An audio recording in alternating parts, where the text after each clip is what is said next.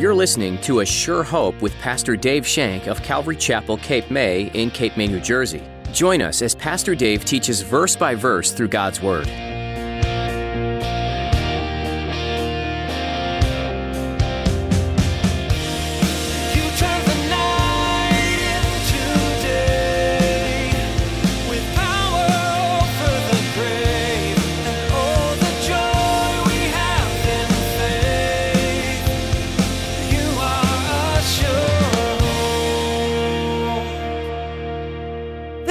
Legalism does to you. It shows you a mark. It shows you a goal. And the goal is so high, you can't reach it.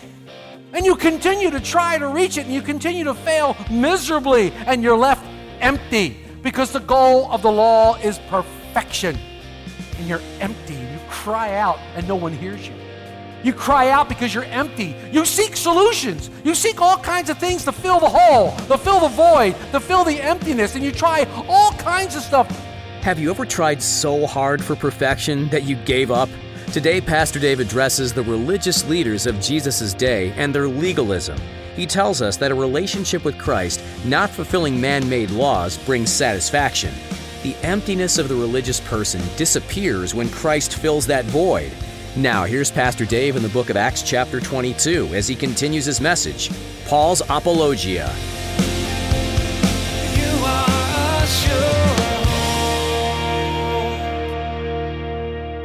Paul is standing before them. It's his heart's desire.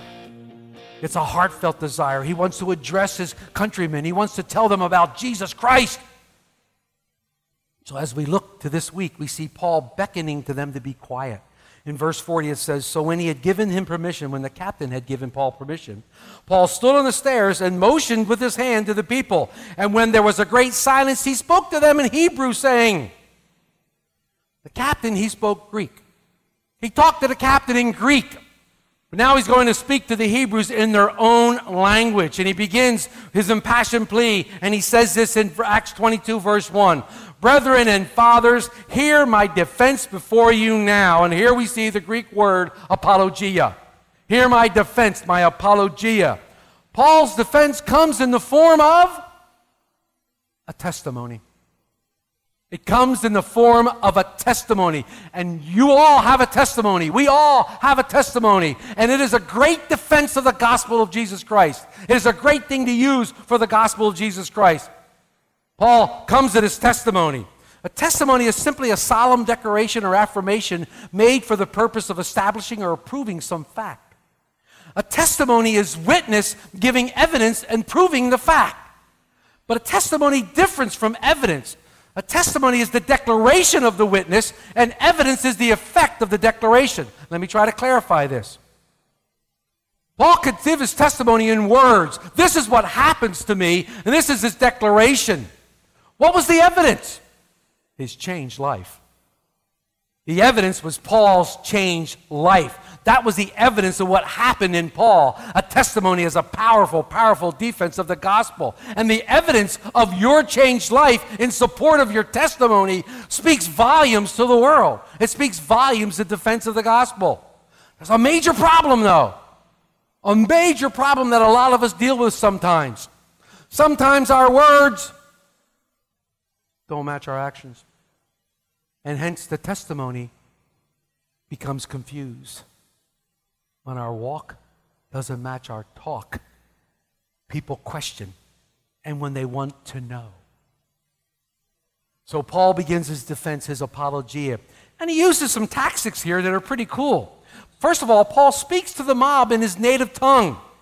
This immediately quiets them. Paul speaks to them in words that they can understand. They don't need a translator. And I think it's so important that when we speak to people, we speak to them in a language that they can understand. So many times we want somebody to be saved, and we come up and we start spitting out words like redemption, reconcile, born again, and all these words were thrown out, and they're going, what? We need to speak to them in English. We need to speak to them in a language that they can understand. We want so much for them to be saved. We know such an importance of the Bible that we start throwing this stuff out there, this Christianese. And we start throwing it at them that they can't understand it. We need them to speak to them in a language that is palatable to them and that they can understand, that's not confusing. I can back that up. In Acts 2, the church is born. 120 in the upper room get filled with the Holy Spirit. They come out and they start speaking in tongues in the whole front of everybody. What did the people hear? They heard their own language. And what did they hear? God being glorified in their own language. It was palatable to them. What was the result? Peter spoke. 3,000 got saved. 3,000 the first day got saved. Hearing Paul's testimony in their language made it easier for the Jews to accept and listen to him to that point. In verse 2 it says that when they heard that he spoke to them in the Hebrew language, they all kept silent. They kept silent all the more. Now Paul has their attention, and he can give them the gospel message without interruption, at least for a while. Hold that thought. Paul's defense is broken down into several parts. And today we're going to talk about his life BC, before Christ. Then we're going to talk about his conversion. Then we're going to talk about his life after conversion. And then we're going to talk about his calling. In today's verses, in 3 to 5, we see Paul's life BC. Paul describes to the mob the beginnings and his former life as a Pharisee. Let's read them. He says, I am indeed a Jew, born in Tarsus of Cilicia, but brought up in this city at the feet of Gamaliel, taught according to the strictest of our father's law, and was zealous towards God, as you are today. I persecuted this way to the death, binding and delivering into prisons both men and women, as also the high priest bare me witness, and all the council of the elders, from whom I also received letters to the brethren, and went to Damascus to bring in chains even those who were there to Jerusalem to be punished. Paul is trying to identify with them. He's trying to speak to them on their own level. He's trying to tell them that, hey, listen, guys, I was just as bit as zealous for the law as you were. I was just like you. I wanted to persecute Christians. I wanted to bring them back and see them suffer. I wanted to see them deny Christ, and I wanted to punish them for following this way. What a great way to begin a testimony. Sharing with someone your background. Sharing with someone what happened in your life, where your life was before Christ. You don't know who you're talking to. You may be a drug addict, an ex-drug addict, talking to a drug addict how you had an addiction and how Christ cured your addiction. You may be an ex-gambler talking to a person who has a gambling problem and how Christ healed your addiction. You may be an alcoholic talking to another person who's dealing with alcoholic, and you tell them what Christ did in your life. You're trying to equate what happened in your life to what they're going through. And this gives it credence. They go, wow, that happened to you? You went through that? And again, they see your life. They see your life. And they go, wait a minute, there's something about the way they're living. He says he was this way, but he's not that way anymore. There's something here. What a great way. People examine your life and they go, wow, this is true. What he's saying about is true. He doesn't do this anymore. He's not doing that. And you get to show them Christ. That's what Paul wants to do, and he now tells these men that he was experiencing the same thing they're going through. He experienced their emptiness. He experienced their loneliness. He experienced their guilt, and he experienced their anxiety. And Paul now wants to give these guys a reason for the hope that dwells in him. 1 Peter 3:15. He wants to give them the reason for the hope that's dwelling within him. Paul wants to lead these men to a relationship with Jesus Christ. Paul knows that only Jesus can fill the emptiness, take away the loneliness, take away the guilt, and calm the anxiety. Paul knows that because he's been there, done that, got the bruises to prove it. Paul wants to tell them that there's hope for the empty. These men were empty. Something was missing. They followed the rituals and the traditions, but something was not right. There was an emptiness within each of them that they couldn't explain. All the rituals and the traditions continued to leave them empty. Their religion wasn't working. There was an emptiness there. There was an emptiness. Augustine has a beautiful quote. He says, our hearts are restless until they find the rest in the Lord. I love that. This is what legalism does to you. It shows you a mark. It shows you a goal. And the goal is so high, you can't reach it. And you continue to try to reach it, and you continue to fail miserably, and you're left empty because the goal of the law is perfection. And you're empty, and you cry out, and no one hears you. You cry out because you're empty. You seek solutions. You seek all kinds of things to fill the hole, to fill the void, to fill the emptiness. And you try all kinds of stuff to go in there. And oh yeah, they satisfy you for about 5 seconds. And then all of a sudden, guess what? You're empty again. And you're out looking again to fill something else. That's why you go from this to that, from D to D, from whatever. Even relationships. We go from relationship to relationship to relationship to relationship, trying to fill the void. There's only one thing that fills the void. That's Jesus Christ. You know, it was probably good for some of these men to be in this riot. Why? Because they felt they weren't alone. They weren't by themselves. Paul wants to free these men from loneliness. You know, that feeling that you don't belong. A feeling that you're all alone in the world and nobody cares about you. You may have never had that feeling, but I've had it. A feeling that no one cares for you. You cry out to God and you hope that He hears you.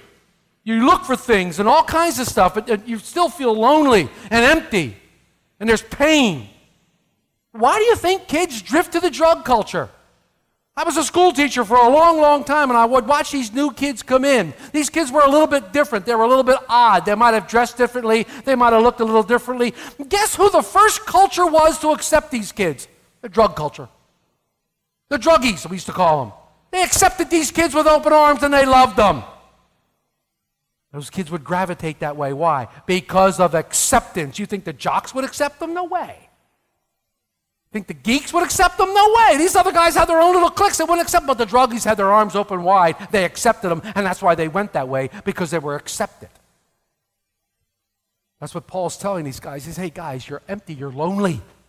You're looking for all kinds of things to fill this void. You're looking for all kinds of things to do. Your religion is obviously not working. You're not going to make that bar that was been set for you by the legalist.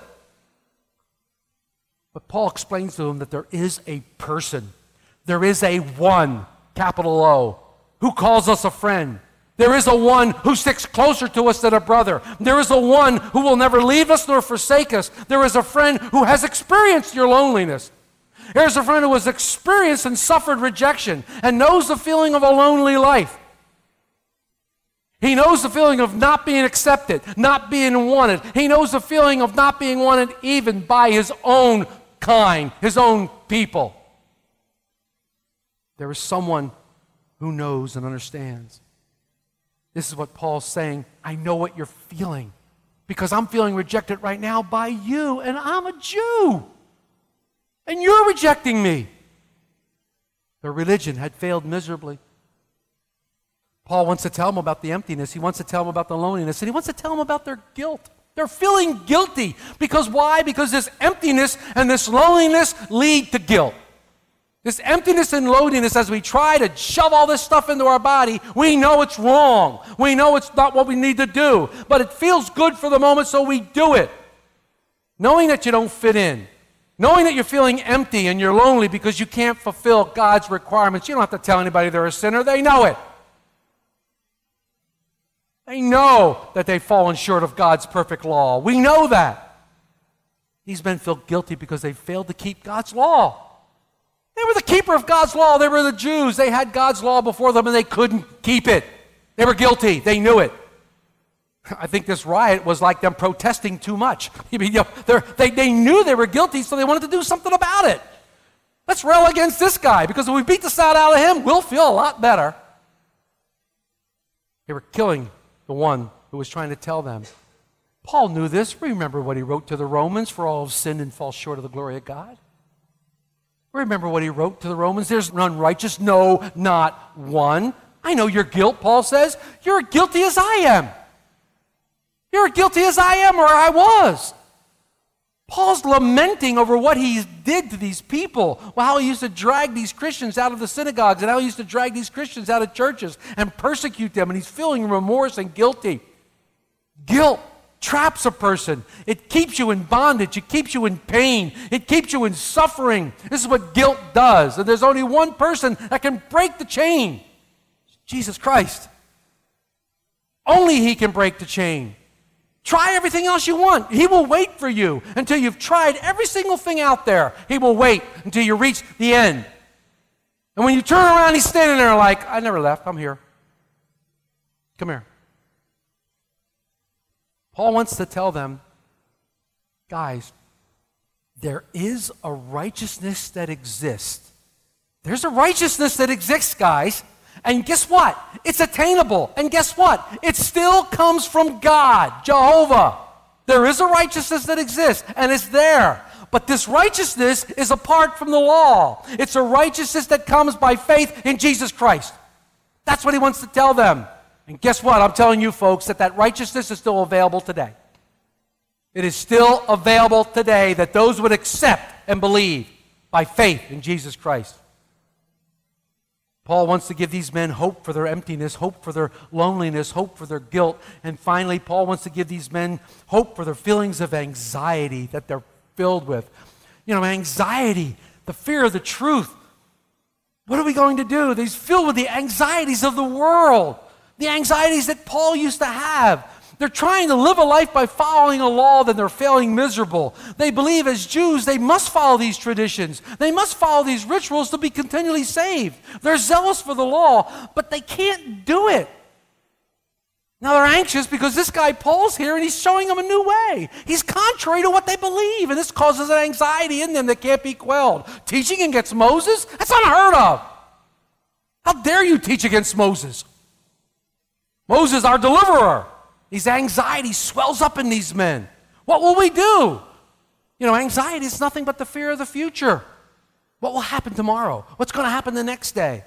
When we become anxious, I like to call it the what ifs. What if something happens? Well, what if this happens? What if that happens? And you find yourself tied up in knots because you're anxious and you're worried about everything else. Christ said, cast your cares on me because I care for you. I want your anxiety. I want everything you have. The fear of death holds us all down. It's something that we all have to face. But death holds us in bondage because it's unknown. It's a fear. Christ came to set us free from that. The truth sets us free from anxiety. Paul wants to guide them into a relationship with God the Father through Jesus Christ, not by the law. He wants to guide them into a loving relationship where the fear of death is settled, where anxiety is given way to praise, where anxiety is given way to feelings of everlasting hope and everlasting life. That's what God wants to do. The psalmist, in fact, it was David, in Psalm 94:19 says, in the multitude of my anxieties within me, your comfort delights my soul. When you're anxious and we call upon God, his comfort washes over us and we're comforted by words of hope. This is what the gospel message does. It gives hope. It gives hope to the hopeless, to the lonely, to the empty, to the guilty, to the anxious. It gives hope where there is none. This world does not give you the hope that Jesus gives you. The world's hope is empty. It is empty, and you will never get anywhere trusting in the world's hope, except more emptiness, more loneliness, more guilt, and more anxiety. John Corson said, quote, Paul's message was neither a teaching on the Old Testament prophecy nor exposition of temporal typology. No, Paul's apologia was his own testimony. This should be very encouraging to us because each one of us has a testimony. Each one of us has BC days. We have BC days, or a testimony of our life with Christ and how maybe you've messed up. I know none of you have, but I have messed up every now and then, and that's my testimony when I talk to people. This is encouraging to us. This is encouraging to us. And I remember being a new Christian, and Greg Laurie was coming to town, and we went to these meetings on how to be a counselor on the floor when Greg would call the people down and he would give a gospel message and people would accept Christ. And we were counselors. We were going to give them Bibles and we were going to talk to them about our faith. And we were all so worried. What do we say? How do we talk to them? We're not capable. He says, just tell them what God did in your life. Tell them what Christ did for you. Relate to them what Christ did for you and tell them that. That was the story that Greg told us to tell the people. What is that? That's your testimony. That's what God did for you. There's a great story in John 9, the story of the blind man who was blind from birth. He has this encounter with Jesus, or this man that he doesn't even know who it is, and he receives his sight. And after he receives his sight, the Pharisees, wonderful chaps that they are, call him in, and they start railing upon him, wanting to know about this man. Who was he, and what is he doing? And they're calling him a sinner, and they're calling him all kinds. Of course, they're calling Jesus a sinner. And they even had the man's mother and father come up and give witness about the things. I mean, it's crazy. It's a wonderful passage. Read it in John 9. But they continue this argument back and forth. They continue this argument about Jesus. And like I said, the man doesn't even know who Jesus is yet. He finds out at the end of the chapter. But there's these beautiful words in chapter 25 when they finally get that kind of push him. What's going on? What's going on? Listen to his testimony. Listen to his testimony in one sentence. They call him Jesus a sinner. And the man comes back in verse 25. He says, whether he is a sinner, I don't know. One thing I know, though I was blind, now I see. What a testimony. What a wonderful testimony. This is what I was before I met this man. And this is the way I am now. That's a testimony. And then he meets the guy, and he's talking to this man, and Jesus identifies himself to him, and man worships him because he's the Messiah. That's what a testimony is. I once was blind. I once was an addict. I once was a gambler. I once was this. I once was that. But now I'm not. Why? Because Jesus loves me. Because Jesus pulled me out of the muck and mire, cleaned me up, called me his own, loved me like I'd never been loved before, and said, stick with me, kid, and called me a friend. The creator of the universe, who died on a cruel wooden cross like that, calls me a friend.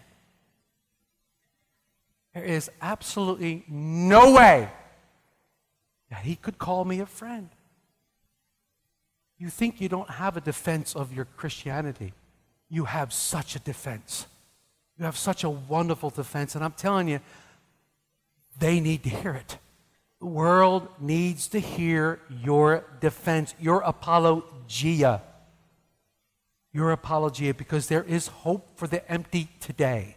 There is hope for the lonely today. There is hope for the guilty today, and there's hope for the anxious today, and his name is Jesus. And he is the Christ, Son of the living God. He has come to bring us back to the Father. He has come to save us from our sins. He has come to bring us everlasting life. He declared in John 14:6, I am the way, the truth, and the life. No one comes to the Father except through me. He says, I am the truth. Truth of what? I'm truth of the life, the true life. We're all looking for truth. Everybody's searching for truth today. What is truth? What is right? Jesus Christ says, I am the truth. You're looking for a way to God? Jesus says, I'm the way. You're looking for the truth? Jesus says, I'm the truth. You're looking for true life? Jesus says, I'm the true life. Basically, what Christ is saying is, look no further. Stop looking around. Stop trying everything under the sun. Stop destroying yourself. Come to me. Come to me, he says. Peter said, sanctify the Lord God in your hearts, and always be ready to give a defense, apologia, to everyone who asks you a reason for the hope that is in you with meekness and fear. That's what Paul did today, and that's what I'm telling you right now from the bottom of my heart. This is the gospel message. This is what we do. Your life is important. It's important to God. You are a sure hope. You've been listening to Pastor Dave on A Sure Hope. Pastor Dave is working his way through the book of Acts. Did you know that the first martyr for Jesus was a great man of faith? His name was Stephen, and he was bold and courageous to proclaim the name of Jesus to others. He wasn't afraid to tell the truth, even when it cost him his life. What courage in the midst of opposition. Do you think you could do the same in this day and age? It's hard to stand up for Jesus when everyone around you is telling you you're intolerant, unloving, and just looking to put people down if you tell them they're doing something wrong.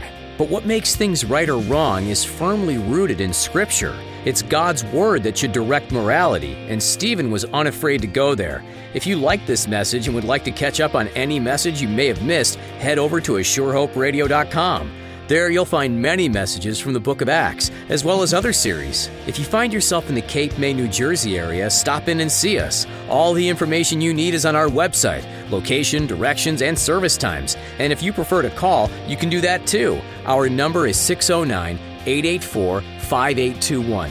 Once more, that's 609-884-5821. We'd be happy to answer any questions over the phone.